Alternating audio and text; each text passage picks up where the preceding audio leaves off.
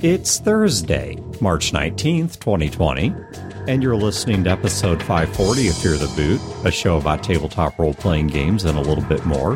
Running time for this episode is 1 hour.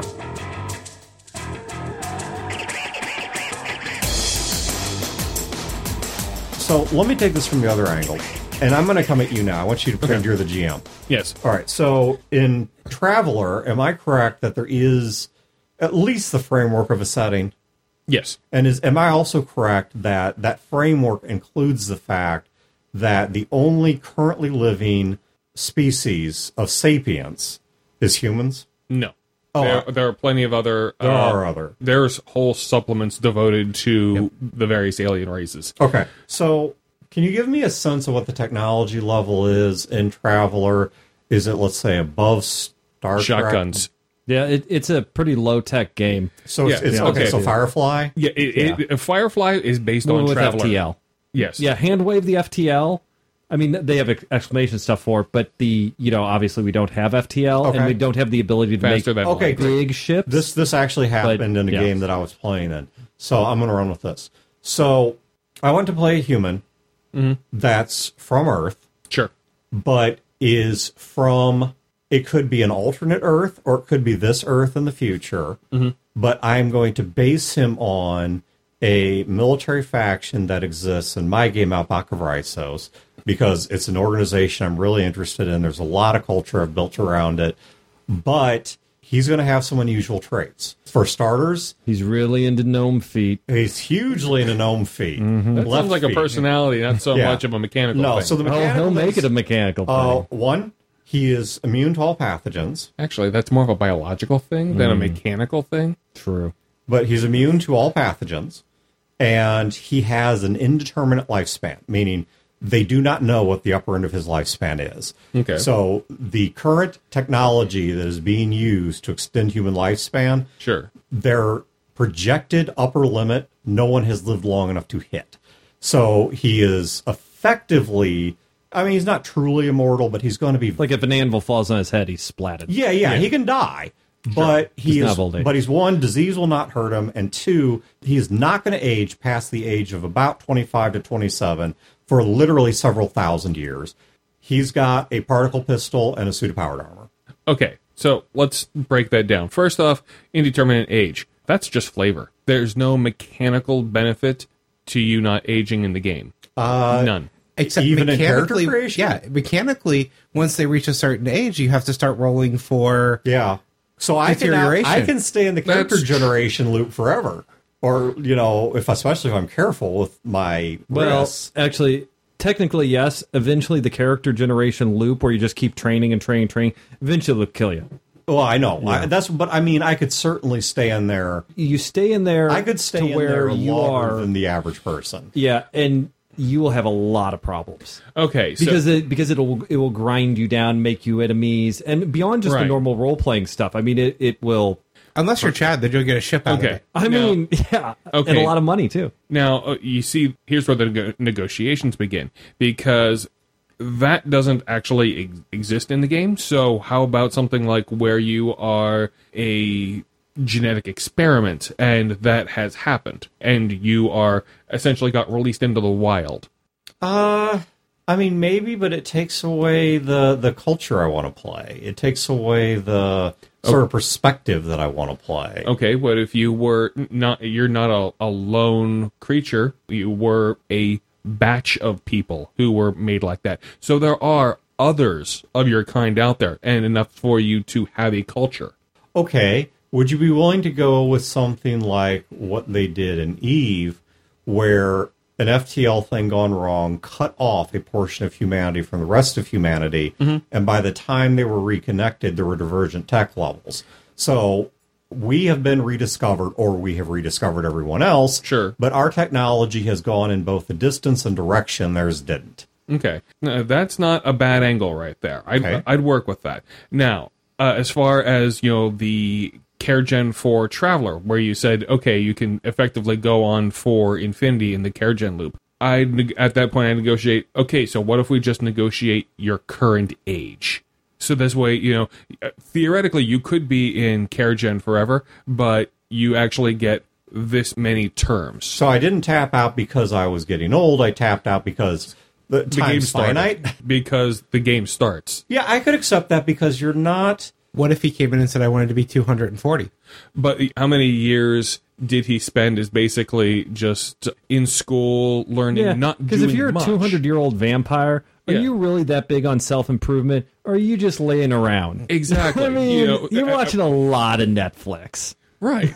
Well, so, I mean, like, if you just had... Okay, effectively, you had be real 6 here. terms or 24 years of your life where you really devoted to doing something with your life, and the rest of the time you're just kind of there. So as a player, I would Something say like that. you're not taking away the feel of what I'm trying to accomplish. Sure. You're just condensing the rules. So either I have only been an adult for, let's say, 24 years of these terms. Sure. Or within my 240-year life, there were only 24 of them that were spent... Notable. That were notable enough to change who I was. Yeah. So I might be able to say honestly that I'm centuries old, but I have not accrued some... Yeah, you got an engineering degree when you're 35. You're 250 now, and you have not used that engineering degree in 100 years. Now it's just a piece of paper. Yeah. Well, and you could also say some of these are what's relevant, that maybe it's understood that I spent years learning off me. technologies or weapon systems or things like that in the main flux of humanity are irrelevant. Mm-hmm. You know, I can fix drive cores that you guys don't have. Right. Great. Yeah. Yay. It isn't like Star Trek where they go back in time and Scotty, who does these fusion dilithium crazy cores, can now type really super fast and hack computers and I'm sure that their basic programming is still around in Star Trek verse hundreds and hundreds of years later. Yeah, I mean, I understand what they're trying to get at with that, which he was basically trading. He didn't have any money, so he was trading technology for property. He was, gave them basically the production procedure for transparent aluminum in return for a bunch of sheets of high density and high pressure plexiglass, so they could put a whale tank on the ship, and it was kind of a silly movie. My opinion, Star Trek 4 is overrated and Star Trek 3 is underrated. But I love 4. It's one of my favorites. Oh, I didn't hate it. It was a good movie. I didn't hate it. I thought there were some really fun scenes in there. Here's where I get the hate mail. I'm not a fan of the original series. OG Star Trek? Yeah. It's a product of its time. It's a product of its time. I'm a huge fan of the original series movies. But I like the original series movies more than I like... The movies were better than the series. The series is really dated, and I can't go back. Yeah. But what about the cartoon? Dude, I love the freaking cartoon. Like the first or second episode of Star Trek. And the first season of Next Gen is easily as bad as any other. They have this most seasons of Next Gen are bad. I feel so bad for it. There's like this little, I don't know if it's like a Lhasa Apso or like a Shih Tzu or what. It's some little dog, and they've got this poor thing dressed up as, quote-unquote, an alien life form. Where they've basically... Yeah, it's got a horn on it. No, it's Dealy Boppers. Yeah, Dealy Boppers, and it had a horn. And and they put an animal pelt over it other than its own animal pelt. And McCoy was carrying it around explaining that this was an alien sample they'd gotten off of some planet. And I'm like, that poor dog. Because it wasn't a puppet. It wasn't a prop. No, it was a real dog that they had dressed up in costume, and it was terrible. But okay. All right, I want to get to the real issue. The power armor and the gun. The power armor and the gun. Okay, so the power armor and the gun, they both operate off of a fusion system where they have a recharge rate, but it's not like I'm going to have these for a few big outings and they're gone. Right. And these are high-level items that are very common. They're a staple within that society. They're probably out of balance with the rest of Traveler. Sure. Having said that, then I'd have to rethink the campaign in that, okay, so how do I get everybody to have something that would be a balance? But so how do you, and I'm not trying to poke here or trap you, but how do you feel about rewriting your whole campaign rather than telling me no? I wouldn't say no. I'd say, what do I want to do with that? I mean, that just my first thought would be, okay, so should Wayne's character get a few more toys? Chad's character get a few more toys? I could live with a few more toys, with everybody having a few more toys. Or maybe I just put you in more situations where a gun isn't as helpful. So let me pitch this to Chad and Wayne. Let's pretend you're the other players. And say, you know what, the part of a game, or our game, not the whole thing, part of the game that we're going to be playing. And you just pitch the character you pitched to Dale? Yeah. God damn, Dan, play something different. Get out of your damn rut. I've seen this character 10 times from you over the past 25 years. Come on. We agreed to play Traveler. Why are you having to bring something in from another system? I mean, I get it. Playing this system. I'm playing a gnome who loves feet. I get it. It's a little weird, but it's part of his culture, so you can't judge me. But come on. That's normal for gnomes. Wow, you guys are not helping make his point. You guys are like this. It's just my score on the board is just going up. Players. You're playing hockey, and I'm playing basketball. And with the power armor and the guns, I'm sure you're going to show up for combat. Yeah. It's just going to be boring. You guys have it's going to be. He can do it all, and your robots will do it all. I tell you what, we're going Dale? to the Foot Club. You're going to have to control your group here. No, seriously though, as a player, what should my Let me say I came to you guys and I pitched this along the lines of something like, okay, because there's got to be an opening pitch. I'm interested in playing this. Dale and I have made some middle steps, kind of work this out. And I say, what if we played a game where we are going to deal with a threat that is on my level, but absolutely requires your participation in major ways? Because to prepare everyone for this looming threat, Wayne's social character needs to be able to convince people to join together, to do the Commander Shepard thing. And Chad's character a gnome. Is a gnome, and like all gnomes, he's really good with like FTL drive and astrogation. And it's like, we really need that ship working, because if we get in a ship-to-ship fight, we're screwed. I mean, we have to have that ship plus its low-profile drive system and whatever, I don't know what's available in travel, or everything shy of a cloaking system, unless there are cloaking systems. We need this in constant working shape, and we can't have predators coming after us. So, I mean, it's not just going to be me dominating everything. So my first thought, and it's not necessarily what I would say, definitely not what I would say. My first thought when that gets pitched is, why do they have to be something weird? We all agreed to play this. We all agreed on the group template. We all agreed for this. And now they're bringing something completely out from left field to be part of the game. And now we have to deal with something that's a higher difficulty level that we're fighting than what we originally said. What I would actually say would probably be, I'm cool with that. But internally, that was my first initial thought. So I take it from two actually different perspectives. The first perspective is, you guys have been working together, you do this pitch.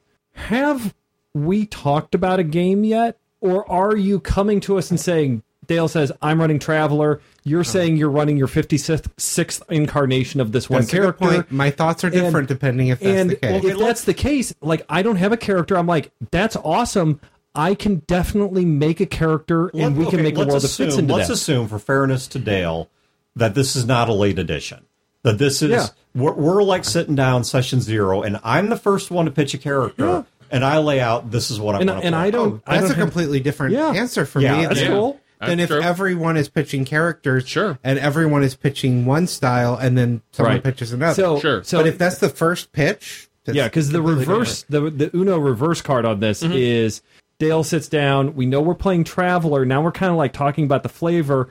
Wayne's like playing a psychic merchant. I'm playing a guy who owns a ship, but the ship is all broken down and falling apart. Yeah. And I'm like a monkey wrench on it. And then you say, I'm playing the shiny golden god. No, I would totally concede that one, even if I'm playing. Well, of course you would, because you're a game master. Advocate. Because I can look back even at some of my own characters. Right. I mean, there are multiple reasons why I think my Dresden character didn't work, but probably prime among them is it was a late edition character. Right. And it just didn't fit into the group. Outside of you two, I actually sort of blame the group for that, because I kept begging for help, and you were the only two that would talk to me. I'm not going to get off on that. But the point being that one of the big reasons that didn't work is because it was a late edition. It was not an organic part of the group. And it also was not necessarily an organic part of Dresden, whatever. But, so no, I'm going to give the concession here on Dale's behalf that this was not an out of left field midstream Like we've all pitch. sit down and this is the first 15 minutes. I usually don't have a character at all for these sessions, and I want to hear what everyone else is playing, and you're the first one to step up, and I know that Wayne's gears are already turning for a character based on that. I'll wait to see what he's playing, maybe throw out some ideas, and then I will integrate a character. Well, It's great. And I think that's no problem. talking about the midstream thing. That's one of the things to avoid if you're going to do this, is running people off mid-rail. I mean, that's what Sword and Fist did in my game, was people made characters. Kind of sword and kind of fisted game right there. But people were making characters that they thought would play a certain role in the game, that would have a certain relevance to the game, and that Splat book destroyed that for them. They did not get the game they thought they were going to get because suddenly one or two characters were front and center and saving the day every time anything happened. Yeah, if it was the first character pitched, my thoughts would be completely different than what I had just said. My thoughts would still be a little bit of, why does it have to be something so far out of what's in the setting? Sure. But at that point, it would be, okay, we're going to deal with something that's high-powered. I'm going to make a character that is more appropriate to deal with that. Well, sure. I think my question would not be on your character. It would be like, are we playing the appropriate setting? Are we playing the appropriate... Is Traveler the appropriate game? Or maybe Traveler is the appropriate game, but is Traveler the appropriate setting for this concept? Well, I'm going to say yes, Okay. because I think part of this is we're trying to deal with the Splat content that's not normally there. So we're going to say yes. Okay. If it's normal, it's not Splat. Okay, so one of the first things I do whenever I run a game, I always set a upper tech level. Okay. So what you're talking about would easily be well beyond that tech level. So for that, I would say no. Well, Having said that, Okay. now, let's go, for example, that we just ran with all the character concepts that were just thrown out. The first game that I could think of that where that would work, you're all a mercenary company where Dan's the hitter, Wayne is the merchant, kind of the face of the group, and I'm the Chad, foot fetishist, you're the saboteur. who's also a foot fetishist. Sure. Why not? Here's another question as a player that I would ask myself. Sure. Dan, have you done this before? Do you have a track record of trying to bring things in from outside of the systems, trying to always be the outsider? Why do you keep motioning to me? Because I'm facing this way. It's not... No, what I'm getting at, though, is I react differently if there's a track record of either way. If you typically make a character that is well within the bounds of the system that's being pitched in the setting, and now you're trying Let me put something it this new, way. The I'm first much two more times open. this character was played, he was a setting transplant. Let me put it to you this way. If you come to me with this character, Wayne comes to me with character, Dale comes to me with this character, totally cool. If Bim comes to me with this character, it's a hard no. Yeah, because Yeah. you know he's after the power. And that's what I'm getting at is certain people I would trust Yes. with it. Certain people have track records that I would start to question. Right. And this does come back to Fear the Boot's eternal advice of know your party. Right. Yeah, and I will say that the previous two times I played this character, the first two times, he was a setting outsider.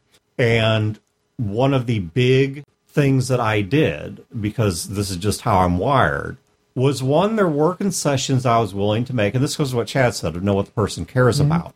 So if Dale's like, I want you to back the powered armor off a bit in terms of its raw stats, Right. I might say, okay, I'll do that. I want it to have Does it matter? a limitless power plant or something like Right. that. But I can say I've been shot at and patched it up enough times that this thing is not going to stop a tank shell the way it once did. And the question for Okay, me too is that's like, good. do you need those upper level stats for some reason? And we can explore that. Or do you want to be in awesome looking powered armor? Because if you just want to be an awesome looking powered armor, hell yeah, you're an awesome looking powered armor. Now you're going to be at the same sort of stat number level as everyone else. I'd be willing to do some horse trading to say, okay, I'll bring down certain stats because he's been having to maintain this for possibly centuries without a proper workshop and proper tech levels and proper alloys and all this other stuff. So maybe it's degraded in some of its powers, but it might have some flavor abilities that aren't normal, full spectrum views, the open power system, things like that. And with the other thing that I tend to do, I'm very cognizant of, is I know nothing sucks more for a lot of people than being a third wheel or a fifth wheel in a role-playing game. And so I'm going to intentionally You know, my favorite story in that very bad about certain things was actually in an Epoch of Raisos game where there was a huge imbalance between the characters. We had someone, we'll call them Bim, who was playing a really high power character. Dude in powered armor, totally different than your guys. And he had, you know, all the stats and the guns and the this and the that and this and that and this and that. And I was playing a professor. I was playing a smart guy. No guns, no combat abilities, and this, we weren't even trying. I mean, it wasn't even a thought in our mind to make this an even keel, right? And we're on a spaceship, and it's like, I think it's like the climax of the game. And on the bridge of the spaceship, you know, we're trying to like talk our way around it, or we're trying to talk it through, or it's a very tense situation. Well, that's enough of that fucking talking shit. Bim powers up the powered armor, and he just starts blasting everywhere. And his powered armor was not a, you know, Superman I-beam, you know, kill somebody with boop and he's dead. It's like, and I think Bim even made the sound effects. And that's kind of what happened. And the opponents had like the same sort of thing. So, I mean, it's the invasion of Normandy on the bridge of the Starship Enterprise. Not really, but that's kind of what it looked like. And all the crossfire and stuff, I mean, it was not like somebody rolled something. This is shooting up the console. Shooting up the console. And it wasn't like somebody rolled something and, you know, blew apart the console. I mean, that was like what was going on. Everything was getting blasted. Rockets, explosions. My guy's diving for cover. I think Dan just kind of hand-waved my character out of existence so he survived for 2 minutes and then kind of came back in because it was ludicrous. The seats were not going to stop that kind of firepower. No. I mean, I couldn't hide behind a police squad cruiser. I mean, this was like particle cannons going off and shit. So this fight is going on and the control room is wrecked. I mean, the bridge is smoking ruins, and we're like hurtling through space, through, you know, FTL, like into a sun. I mean, that's not what was really happening, but I mean, that's essentially what was happening. And so we couldn't stop the ship. Everything's blown up, and Bim looks at me. He's like, "You're the smart guy. Fix it." And I'm like, "Are you kidding me? I don't even have a Leatherman. I don't even have a penknife. And this thing, I can see the space. Like, there's the stars. I can stick my hand into space because you're an idiot."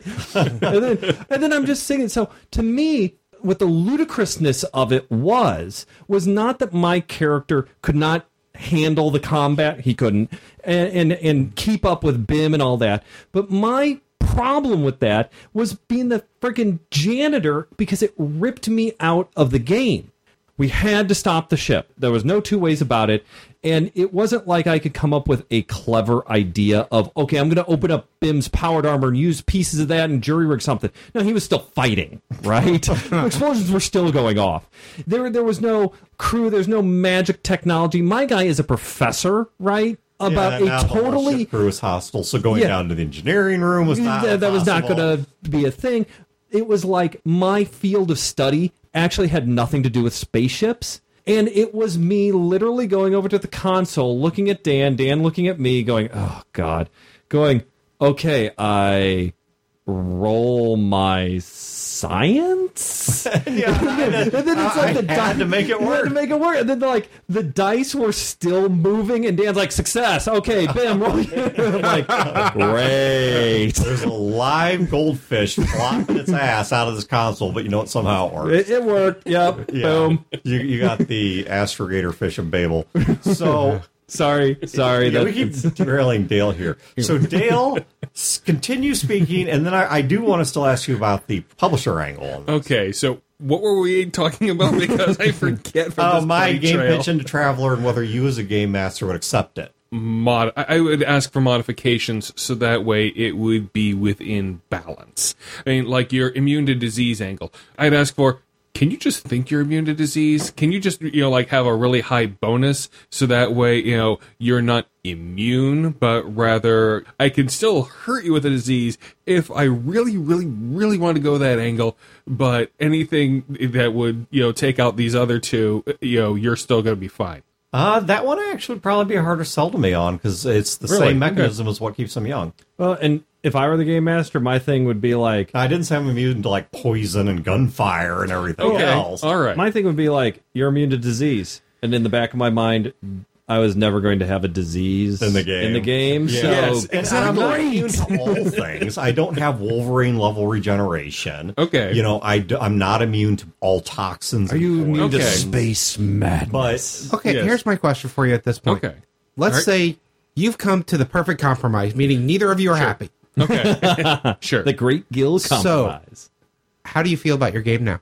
Is your excitement for the game impacted by the fact that you just jumped through all of these hoops to make this work, and it's not really what you wanted in the game to begin with, but you're letting it in? Are you still excited to run the game? Is it going to impact you while running the game? well, yeah, having that aspect and in the session planning of it's like, okay, I would normally do this, but because of Dan's guy, I got to do this. And that's a very interesting question. Because Dan, Sure. What's funny is right before Wayne spoke, I was about to interrupt with that we won't let you answer. Dan and I in the past have both, as GMs, Sure. agreed to things that have ended up hurting our enjoyment of running a game. Absolutely. Because Sure. we are both, I'll make anything work, pretty much. I've Sure. only recently said no for the first time ever Right. to a character idea. Okay. Because I've learned from Was myself. that Larry's? Yes. Okay. I've learned from myself in the past that I need to speak up about those things because if a character is going to impact my enjoyment of running the game, Sure. it's not going to be as good of a game. Sure. Now, you see, in this theoretical game, I don't think it would, because if I was going to run a mercenary game, I'm running a mercenary game. It's just a question of, okay, so I've just got to turn up the power level a bit more than I thought I was going to. Yeah, to me, it really comes down. It's not about splat book or not splat book, because I assume that the theorem here is that you are getting this from a splat book, and it could totally screw the game over. I even forgot we were talking about splat books. Right. And I get that. And I think it's a valid point. And it's a question. It was a long road to get here, but I do think it is a good road to go down, because a game master who's listening to this needs to ask themselves, if someone like Dan came to them about their game and had this sort of crazy character they got from splat books, would that make things less fun for me? So in Wayne's case, it would make things less fun. In Dale's case, it would cause a lot of extra work, but maybe it'd still be fun. Sure. In my case, it is not about whether or not I'm having fun. It is, don't get me wrong. I'm not like, oh, I'm fine, guys. But it wouldn't bother me. My thing would be, you pitch that, I look at Dale, I look at Wayne, and I say, okay, Dan just took the power level of this game up by a factor of 5. You know, I don't care. What are your guys' thoughts? I don't like it. Maybe it's okay. Dan, can we take it down a bit? Or maybe rethink the character, or maybe make a new character. Yeah, and that's less about it coming from a splat book than it is about the power level thing. Sure. It could have been the same thing in the Dresden game I pitched. Specifically, I said, I want to start at a lower level because our last game was extremely high. Sure. I want people with guns to be an actual threat, at least in the beginning of the Let's game. go back to the catfolk thing. Well, here, let's stick with this for a second, because now, if all of that, everything you just got came from a supplement, I, as the game master, should feel entirely comfortable to say that I'm not going to allow that, because that doesn't fit in some form with my game. Whether it's flavor, whether it's mechanically, or whatever, if I decided that that is not going to work with my game, I should be allowed to say that. I'm not advocating throw the doors open to every supplement out there. And that's not a blanket combination of all supplements. Sure. I think we can look at that and say, you know, we're going to go for a low-tech, grim-dark merchant thing, and you have the Space Future Warrior splat book. Right. Maybe you could go for the Gnome Book of Feats instead. Yeah, exactly. But, you know, Because the Gnome Book of Feet should be in everything. I think Absolutely. to some extent that kind of feeds back into the earlier points Wayne and I were making of, let's go with the catfolk character, okay? And let's assume there's no power imbalance there whatsoever. We've lined up to other character races, and it makes perfect sense. Yeah. And, you know, there's nothing about this character that's power level wrong, but I'm running a game in Forgotten Realms, pre-Time of Trouble Symbiote. Okay? Now, if anyone knows anything about Forgotten Realms, you know what that is. If you don't, that's fine. All right, but the point is, it's a very specific place. There are no freaking cat people in Symbiote. In fact, I There are none, or there could just very, very few? No, there are none. I mean, I can't think of anything in any of the books I've got for pre-Time of Troubles Symbia, or quite frankly, pre-Time of Troubles Forgotten Realms in general, that describes any cat people anywhere. Now, you see, here's the thing. Could the player be the exception? Well, I think yes, but here's my worry, is now every time you enter a town, it doesn't matter as much if you're dungeon crawling. Sure. But every time you enter a town... Oh, dear God, what's that? Precisely. I have to start with, how are they going to react? It's a Trill with a tiny fedora. What is it? How are they going to react to Undercover Kitty? You know, are they going to stone it? Are they going to throw it out? Are they? No, they're going to hire him to solve their mysteries. Well, maybe they will. I mean, but the point is that now becomes, you know, I don't have to worry about what is this town going to think of Chad's dwarven cleric or Wayne's human fighter unless they do something unacceptable. But his very existence is deviation from the norm. And now I cannot think through any encounter without the recurring question.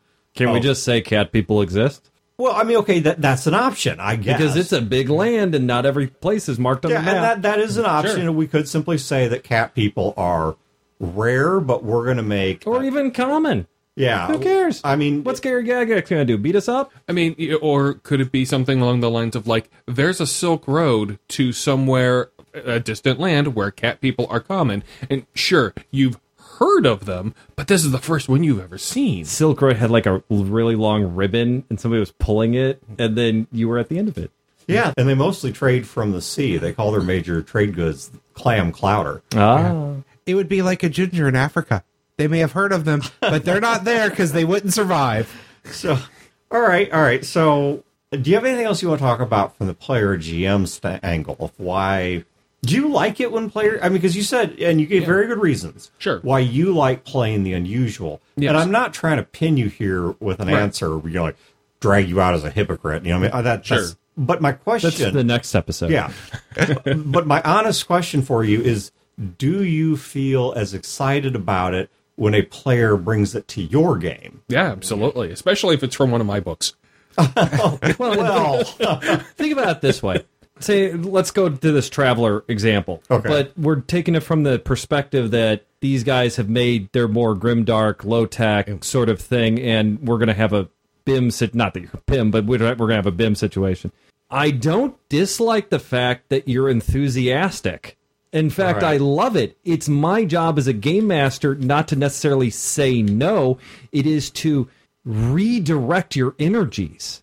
So at some point, we're going to eventually talk about GM insecurities. Sure. I remember when I pitched this, one of your questions was, could I be this race from this book that I wrote? Sure. I had a gut reaction that over time, I would have had the conversation, would have eventually said yes on. Okay. My gut reaction was, he wrote this book. He knows them better than anyone else. Sure. I will never know this race or anything about it as well as he does. It would be my like, insecurity immediately triggered. I get that. And I had a gut reaction before thinking about it. It would be a lawyer coming to you and saying, can we discuss this in court? In a court where I know the judge, and that's my area of expertise in law. See, I have a totally different view on it. If I was running the game and you came to me like that, I'd be like, that's great. And it's on you, buddy, because I don't know jack about this race, and I'm not going to worry about it. Right. And you're some of the things very differently than me and Dan about that. Right. Like, it was the same thing. I, for years, said I would never run like a Skies of Glass game for Dan. I would do that happily now. Right. Same thing. I've run your games for you when initially my thoughts were I wouldn't do that. But you know what? But it's something I've gotten over. You know what? 5 words have jacked up a ton of my life. Oh yeah, by the way. Oh yeah. By the way. In role-playing games, this is an example. I'm playing a cat person. Okay, that's fine. We'll go with that. Oh, by the way. Okay, somebody shoots you with an arrow. Oh yeah, by the way, I get an auto reflex save to dodge any ranged weapons because I'm kitty cat fast. What? No, you don't. Sure I do. It's right here in the race you agreed to. Well, can you get the author to come here, and do you think I can take the author in a fight? Because I'm saying no, you don't. But what if Dan's the author? Well, I know I can take Dan in a fight unless he gets the drop on me and shoots me. And this is what happened in the sword and fit situation. Right. Was I agreed to it until Tim by did the know way, Taekwondo, and he goes, oh yeah, by the way, I can do this, and you get hit with this. Oh yeah, by the way, no, I didn't.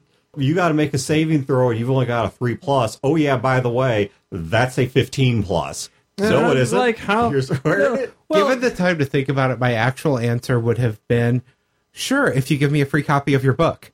Here. Before I say yes, I would throw that in as well. Yeah, I'd be fine with that. I'll put it to you like this. I'm okay buying you one of Wizards' books if I want to play something from one of theirs. Because, if I want to play it that much, that's what I've got to do. I've accepted that. It gets back to one of my... You're not the first person who's asked me that either, and not the first person who I've done that for either. It gets back to one of my central theses, really, which revolves around Bim and how he plays and why he plays. And other power gamers, when we're talking about this, and whatever the phrase is, by the way. And by the way. I mean, basically what we're saying here is the characters are really freaking powerful and way more powerful than anything, and they're untouchable. So the problem here is not the splat book. The problem here is not the character. The problem is actually a question. The question is, why does this player feel they need to be godlike? Well, and let's face it, this can happen without intent, too. Exactly. I look at the Apocrypha game that we've mentioned a few times, where you were the professor with the robots. That was not my intention. It was never your intention. I overpowered We got to the point where, and this was within the complete rule set, Yep. It was not from any kind of splat book, it was not something you came in with, it was not intentional, and we came to the point of why would we ever leave the ship when he has robots? And I was able to do that because I had played Apocrypha before. And none of the rest of us had. And none of the rest of you had, and it was not my intention. I didn't even realize I was doing it. Yeah. But that was all within the rules without intent. And so, in that situation, the Game Master, Dan, in this case, could come to me and we can realize, Chad, as a person, had a little bit more experience and he way tipped the scales in a way that wasn't thing. Let's have a conversation. Chad, it was not your intent. Do you mind if we scale this back? I'm like, whoa, let us scale it back, please. Well, but here's the thing. Somebody like Bim, who is just an example at this point, right? Not the actual person. He plays these characters that are super, super, super powerful, gets the splat book, sword and fist, and all this sort of stuff. Why? Why does he need to feel this sense of empowerment? It wasn't for diversity of options. No, it wasn't. And it was for power. It was for power. So what is he missing that he needs that can be delivered without all of this crazy stats and numbers? Maybe the answer is nothing. Maybe he has some personal things going on in his life where he doesn't feel empowered. Maybe his job is really terrible and he has a very abusive boss who takes away his personal sense of authority and ability. And so this is his escape. My response to that would be, okay, I love Bim. How can I deliver that without breaking the game? Yeah. And what I would do as a game, and this is just me, is that I would deliver role-playing scenes that would empower him, and then I would start backing off the combat and his abilities and start shaving them. So I'm going to make a case for some of these books. One of the reasons why I want to be something different sometimes is because I don't want to take the spotlight away from the other players at the table. Right. I look at the last D&D game we did. I specifically didn't take any spells that someone else at the table had. I did other things because I never wanted to... That was their thing. I didn't want to take that from them. We had a fire mage, so I specifically didn't do fire. Believe it or not, that's why I made Gil, for the same reason. My character in Skies of Glass, Lee, the A game, so much of the game involved Lee and Lee's interaction with it, and Lee drove it, and I wanted to make a character that actually was a nobody and would allow the other characters to step up and step forward and have more of a spotlight. So I look at the spell options. Another book of spells may not be that I'm looking for something more powerful. It's that we already have 2 or 3 spellcasters. Sure. And I want something different because I want them to be able to do their big thing. And I cast a firebolt. Well, I have a firebolt, and I have a firebolt, and I have a firebolt. I have a wand of firebolts. Exactly. That was something I liked about the Forgotten Realms book for 3rd edition, was I really felt comfortable that 90-some-odd% of the content in there was new and balanced options. It was diversity. It was not jacking up the power level. That you could take this instead of this, but there was an obvious trade-off that rebalanced it in. Well, Dan, let's face it. If we were playing let's call it a D&D game, any version, and a GM was there, and somebody came out with a book of cantrips, you and I would both be like, I want that. Oh, hell yeah. I know how to abuse the crap out of utility spells. So why do you as a player feel the need to abuse the crap out of utility spells? Well, fair question. I mean, we know why. Game let me answer question second. The first comment I wanted to make is that the more recent example of this is when I was playing the Waymick was a druid. Now, it was actually a party of freaks and monsters, so me playing a Waymick was actually one of the more normal things in that party, as crazy as that is. But the off-path choice I got was I was playing a druid, and that's obviously pretty vanilla, but when I was trying to pick the druid's circle, like they have this... Third level, you get a thing. Yeah, you get a thing where I forget what they're called. Subclass. Yeah, it's like a subclass thing where you like, oh, I'm a defender versus an attacker, or I'm a this. You're a necromancer, you're an evoker, you're a paladin of war, you're a paladin of law, yeah, that kind of thing. And druids have that too. When I was thinking about the kind of character I was trying to play, he had left his home tribe. He had actually left it because he was pledged in marriage to someone he didn't want to marry. And so he left rather than shame his family by not having the marriage. It's can't be done because he's not. There was total tribal politics. And he's still going to marry her. As soon as he gets back. As soon as he gets back. As soon as he comes back from buying cigarettes. Narrator, he's never coming back. But it did get worse. But I'll link that in the show notes. Holy crap, that's weirdly hilarious. But the thing that I really wanted was he was living as sort of a road angel. Or basically what he did was there's a major trade road that went right through the area that he lived in.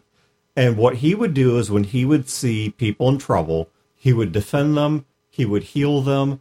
Did he jump out of a tree and go, I'm Catman? No, he did not. No. Catman is an awesome character now. He did have his own He did have his own song, but he did not ever call himself Catman. Not yet. Always annoying Julia with his tail. Did he have a catarang? No. All these missed opportunities, Dan. I know. Well, because I got the one slam dunk I needed.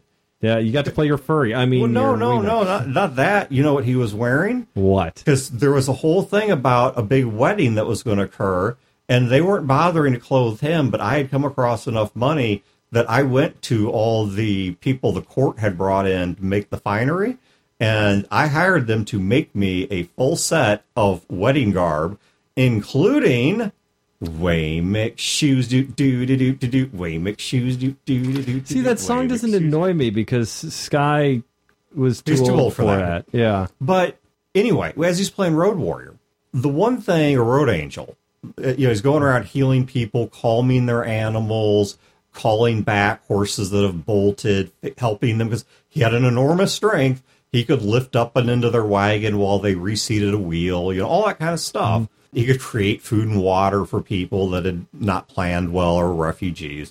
But I wanted him to have his circle be something that really fit into that. That this is about providing and creating a sense of chill and healing and whatever. And the only place you find that is in Xanthar's under what's called the Circle of Dreams. And so I picked the Circle of Dreams because it's not more powerful than any of the rest. It's just different. So to Chad's prior question of why do I use and abuse cantrips that way, or utility spells, not because now cantrips. Not lightning bolts, but yeah. Yeah, because cantrips used to mean one thing and now they mean zero-level spells. So by cantrips we mean utility like magic spells. Hands, knock, that sort of stuff. Yeah. Create Stone flame. shape. Yeah. Spells that don't have a combat... Or do not appear to have a combat combat mechanic. But the reason that I started going with them is because the GM boxed me in. Right. And what happened was the GM boxed me in. It was not about wanting superpower. It was not about wanting to automatically win every combat, though honestly the combats were a bit much, so cheating through them was starting to look like a good option. But it was because of the fact that I played a character that was totally book legal, using nothing more than the base book, and I think it was the Forgotten Realms book. Is one other book, and all the rule it went for was it allowed me to re-element spells. So instead of Fireball, I could know the spell of Ice Ball. And it was the same thing. It was the same thing, except it's an ice effect, and anyone that's immune to ice is immune to this, and blah, blah, blah. Yeah. But it is exactly like Fireball. It's just ice, not fire. And you can't do this on a whim. That's the spell you know. The spell in your spell book is not Fireball, it is Ice Ball. If you want to also know Fireball, separate slot. And when I played this game, the GM, every single encounter we had, my 3 powers were cold first. They're all immune to cold. My second fallback was darkness. They were all immune to darkness. Darkness. And my final, like if everything else fails, is I had a little bit of electricity. They were all immune to electricity. Wow. And were they asshole goblins? There was a lot of undead. They were created by an asshole GM. Yeah, and honestly, that sounds to me more like a punishing GM. Yeah. Than it does. And so my character got weirder and weirder. This is where I started my whole "you are not a victim of your game" thing. Because I asked the GM, like, what's going on here? Why can I do nothing? He's like, that's just what the stats of monsters have. No, that's bullshit. It's total bullshit. So I suddenly realized, you know what? Okay, fine. I can't throw a fireball because the way I had the character set up, I am elementally anti-aligned. So I cannot take fire spells. I can't take light spells. I can't hit these guys with sunbeam. I can't hit these guys with a fireball. So f*** it. I can take the elementally neutral spells, and I'll just reshape the stone around his head and then beat him like a piñata. So now here's the real question. Did the GM state that going in, or was it wow, that was our total reshape of the campaign after he saw your character? No. My character was an early pitch. He was totally fine with it. He supported it all the way through. He never expressed So let me ask concern. you this. Why do you still do that in your games as a player? Once you've been taught that, then it's kind of hard to go back. Trauma. Exactly. There's a game, I don't know if it's ever going to get released or if so in what form. There was an actual play that I did with the guys over at Gamers Table. It was a Promethean game. Mm-hmm. He just went back to editing it. Oh, did he? Okay. I'm curious what he's going to release. Because he had in mind for the game to end one way. And what happened instead in the end was my character, instead of being victimized, became the victor. I did not even set out to do this. But I have played in so many groups, prior to our current one. Sure. So many groups through my 20s and 30s and my teen years. Right. Where I had been so heavily victimized, either as a player or as a GM, that all of my characters now carry these, I'm not going to abuse your games, but I can if I need to. Never intended to do it, but I was built to do it. I get it. And to me, this actually pertains to the Splat book discussion, because this is sort of like the anti-Splat book. This is like, you don't need a Splat book, but you're doing Splat book stuff. It's just not numbers and stats and overwhelming and stuff. It's just that you're very clever. And you are. You are very, very clever. Yeah, I will say, this is also another case of I do the same thing Dan does for a completely different reason. Let me ask you this as a piece of advice, if anyone has someone out there similar, because I know you are not the only traumatized former player, former GM, right? There are people I have played with who do program in anti-measures into their characters for this. As a game master, I hate it when you do it. I hate it when anybody does it. I hate it not because I take it personally or anything, because believe me, I was there. I was one of the perpetrators, right? Way, way back in the teen years. Yeah. But I hate it because as a game master, and I think this applies to Splat books, I think this applies to self-Splat booking, if we can call it that, is what can I do as a game master to make it to where you don't feel you have to do that? And the reason I say that is because as a game master, to make the game cool and interesting for you, for everybody, is I have to put in conflict and tension. I have to pressure your character, and that pressure is awfully similar to abuse. Yeah, at the no, beginning. It is. So, certainly... and I get why that. I hate to use an overused word, but I think it kind of triggers. No, I mean, I totally get it. My previous dog, Pearl, let's use her as an example. She had been abused, and I know two things about the abuse from watching her. One, I know one of her prior owners must have been a man with a beard, because she did not like facial hair. Right. It profoundly upset her. And the other thing is, I know they hit her with objects, because every time I picked up anything that was bar-shaped, it's like a broom handle, an actual metal bar that I had sitting around for a while, she would drop down to 3 inches of height, tail flat between her legs, and slither out of the room. Right. Which is a sign that she believed she was about to get the crap beat out of her. Now, mind you, I never hit Pearl with objects. Absolutely not. I didn't have a beard through the entire time I owned her. You know, perfectly clean shaven. But the point is that even though I had never done this to her and never intended to, me holding an unscrewed broom handle because it had fallen out of the broom looked to her no different than the lead up to a beatdown. Right. Yep, I had a dog that if I raised my hand, he thought he was about to be hit. Yeah. Eventually, he did outgrow it when he had spent more time with me than he Pearl did. never did. But most dogs don't outgrow it. Yeah. And, yeah, I've multiple dogs in my past that I've adopted. Yeah, that I see with Charlie in different form, he got bounced between households a lot. So he has a lot of separation anxiety. If he's used to my routine, he's okay. But like when I started, after the divorce, started moving out of the Ledoux house, even though I intended to take him with me to my current place, holy crap, he panicked. He was going nuts. I mean, I think you were there for a move. We had to assign a person to managing him, right? Because he was flipping out because he thought I was about to ditch him and leave. And I still get that if I like pack a suitcase or go on trips that don't look like my usual work routine. To him, it looks like he is about to suffer a form of abuse by neglect. All right, now getting back to your question about role playing, I think it would take, because I have one capacity that Charlie doesn't, which is I understand your language fully. Right. I don't just understand a handful of words. I understand the full diction, the full grammar, the full what they call semantics, which is the meaning of the words. The intent behind it. The intent behind them.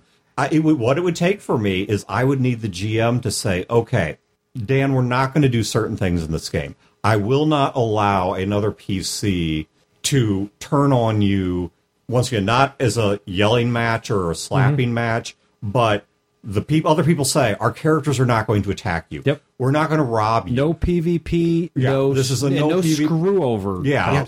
Coming to a game without thinking about it ahead of time, you're going to subconsciously add those things in. But if you come to the game, create your character with the entire mindset going in, knowing I am creating a character that I am not creating escape hatches with. Right. Because I don't know. I mean, and that's the problem. That's why I create the escape hatches. If I don't have those assurances, both from the GM and the other players, I don't know. And so I just presume it's going to happen.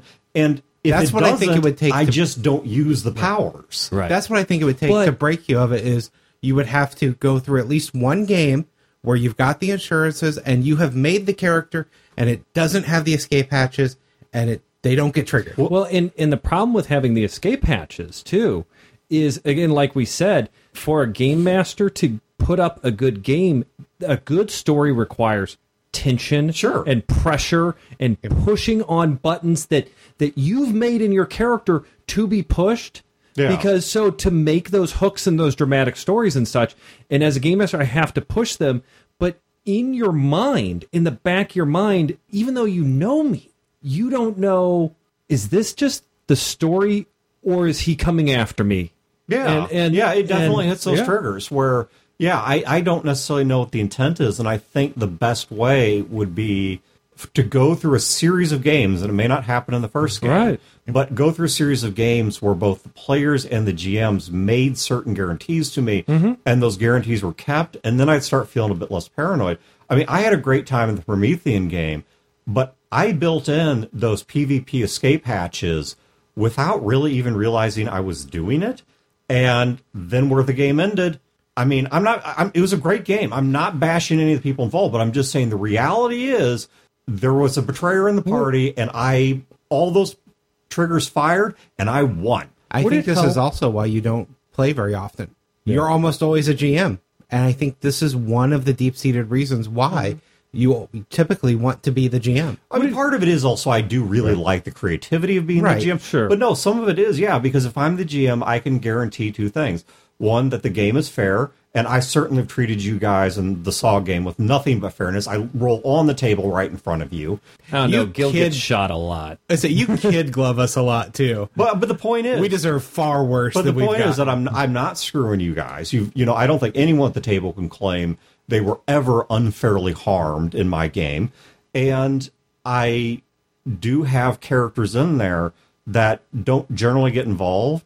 But part of the reason, one of the functions they serve, is referees if you guys get too violent with each other. Hearts is a bodyguard.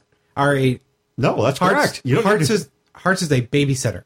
Hearts is something of a babysitter. He was a bodyguard when Molly was around, but for a lot of the game, that's what Emma's been. Is Emma? She's like, she doesn't want to get involved. She doesn't control things. But if one of you guys started pulling guns out with like obvious intent that you're going to kill somebody else, she'd have gotten involved. Well, and so I find that an issue with your game mastering in the same way as I am a game master and running a game for you, and you have all the escape hatches and escape buttons, where it's difficult for me to put the pressure and tension on you to make the story because I know what could possibly happen. As a player, I see that in the game. Now, it doesn't affect me necessarily in a direct way. I think what bothers me about it is that I know that those buttons are there for you. I know why they're there for you. And I think that I just sit there and go, I really wish he could relax. Well, and I wish you didn't feel you needed them. Now, it's very easy to say that. I get it. And I'm not saying, oh, well, Dan, just be happy, okay? Like everybody else. That's not what I'm saying. But it is just a part of me that when I do, because I've been gaming with you so long, I see those buttons within your games, and I'm like, I know why it's there. Yeah, I don't want to get into this big dramatic sob story of my life, but I just want to say that I think part of the reason I dislike it in games so much is because of the fact that there is also the real world issue that both in games and also in very much non-game things like real life stuff, I have had to spend so much of my life watching my back that it is anathemic to me in a role-playing game for the same reason Dale doesn't want to play a guy who likes his job. I want to watch my front. I want to go forward. I want to deal with the plot. When I was playing Gnarl, one of the things that it was fair to put it in there, but one of the things I was least interested in dealing with was revolts and large-scale political maneuverings within my Knoll clan. I would sooner accept a small band of loyal and reliables than a giant tribe where I spend so much of the game constantly watching my back. Because I want to move forward. Because I don't. That's something I don't get to do enough in life. And to me, that's I guess that's why it makes me. I don't know if sad is the right word. No, but I get it. But I'm limiting your options. No, I think you're limiting your options. And that's what makes me sad about it, because it's like you have to put in all these buttons and escape hatches and all these contingencies, and I get why you do it. And to me, I see that, and I see them as chains. I see them as chains holding you back and limiting you, that if you could, and again, I know you just can't say this and be this, but, but if you could break free of those chains and not have to watch your back, you wouldn't just move forward, you would run forward. Yeah, but I think, once again, the problem is, and you know enough about my life, sure, where I can just make the comment that within the past year or two, certainly the past 10, 15 years, the number of times that I have only made it through things in life, both in games and out of games, because I was like that guy in Gargoyles. I had my plan B, C, D, and E already in place. Right. I had my back so covered that it was easier to attack me from the front. This has been a production of Fear the Boot, copyright 2020. Listeners are free to use this episode in a non-commercial endeavor so long as credit is provided to feartheboot.com. You can find previous episodes and other resources at feartheboot.com. If you wish to support this show and its related endeavors, you can do so at patreon.com/feartheboot.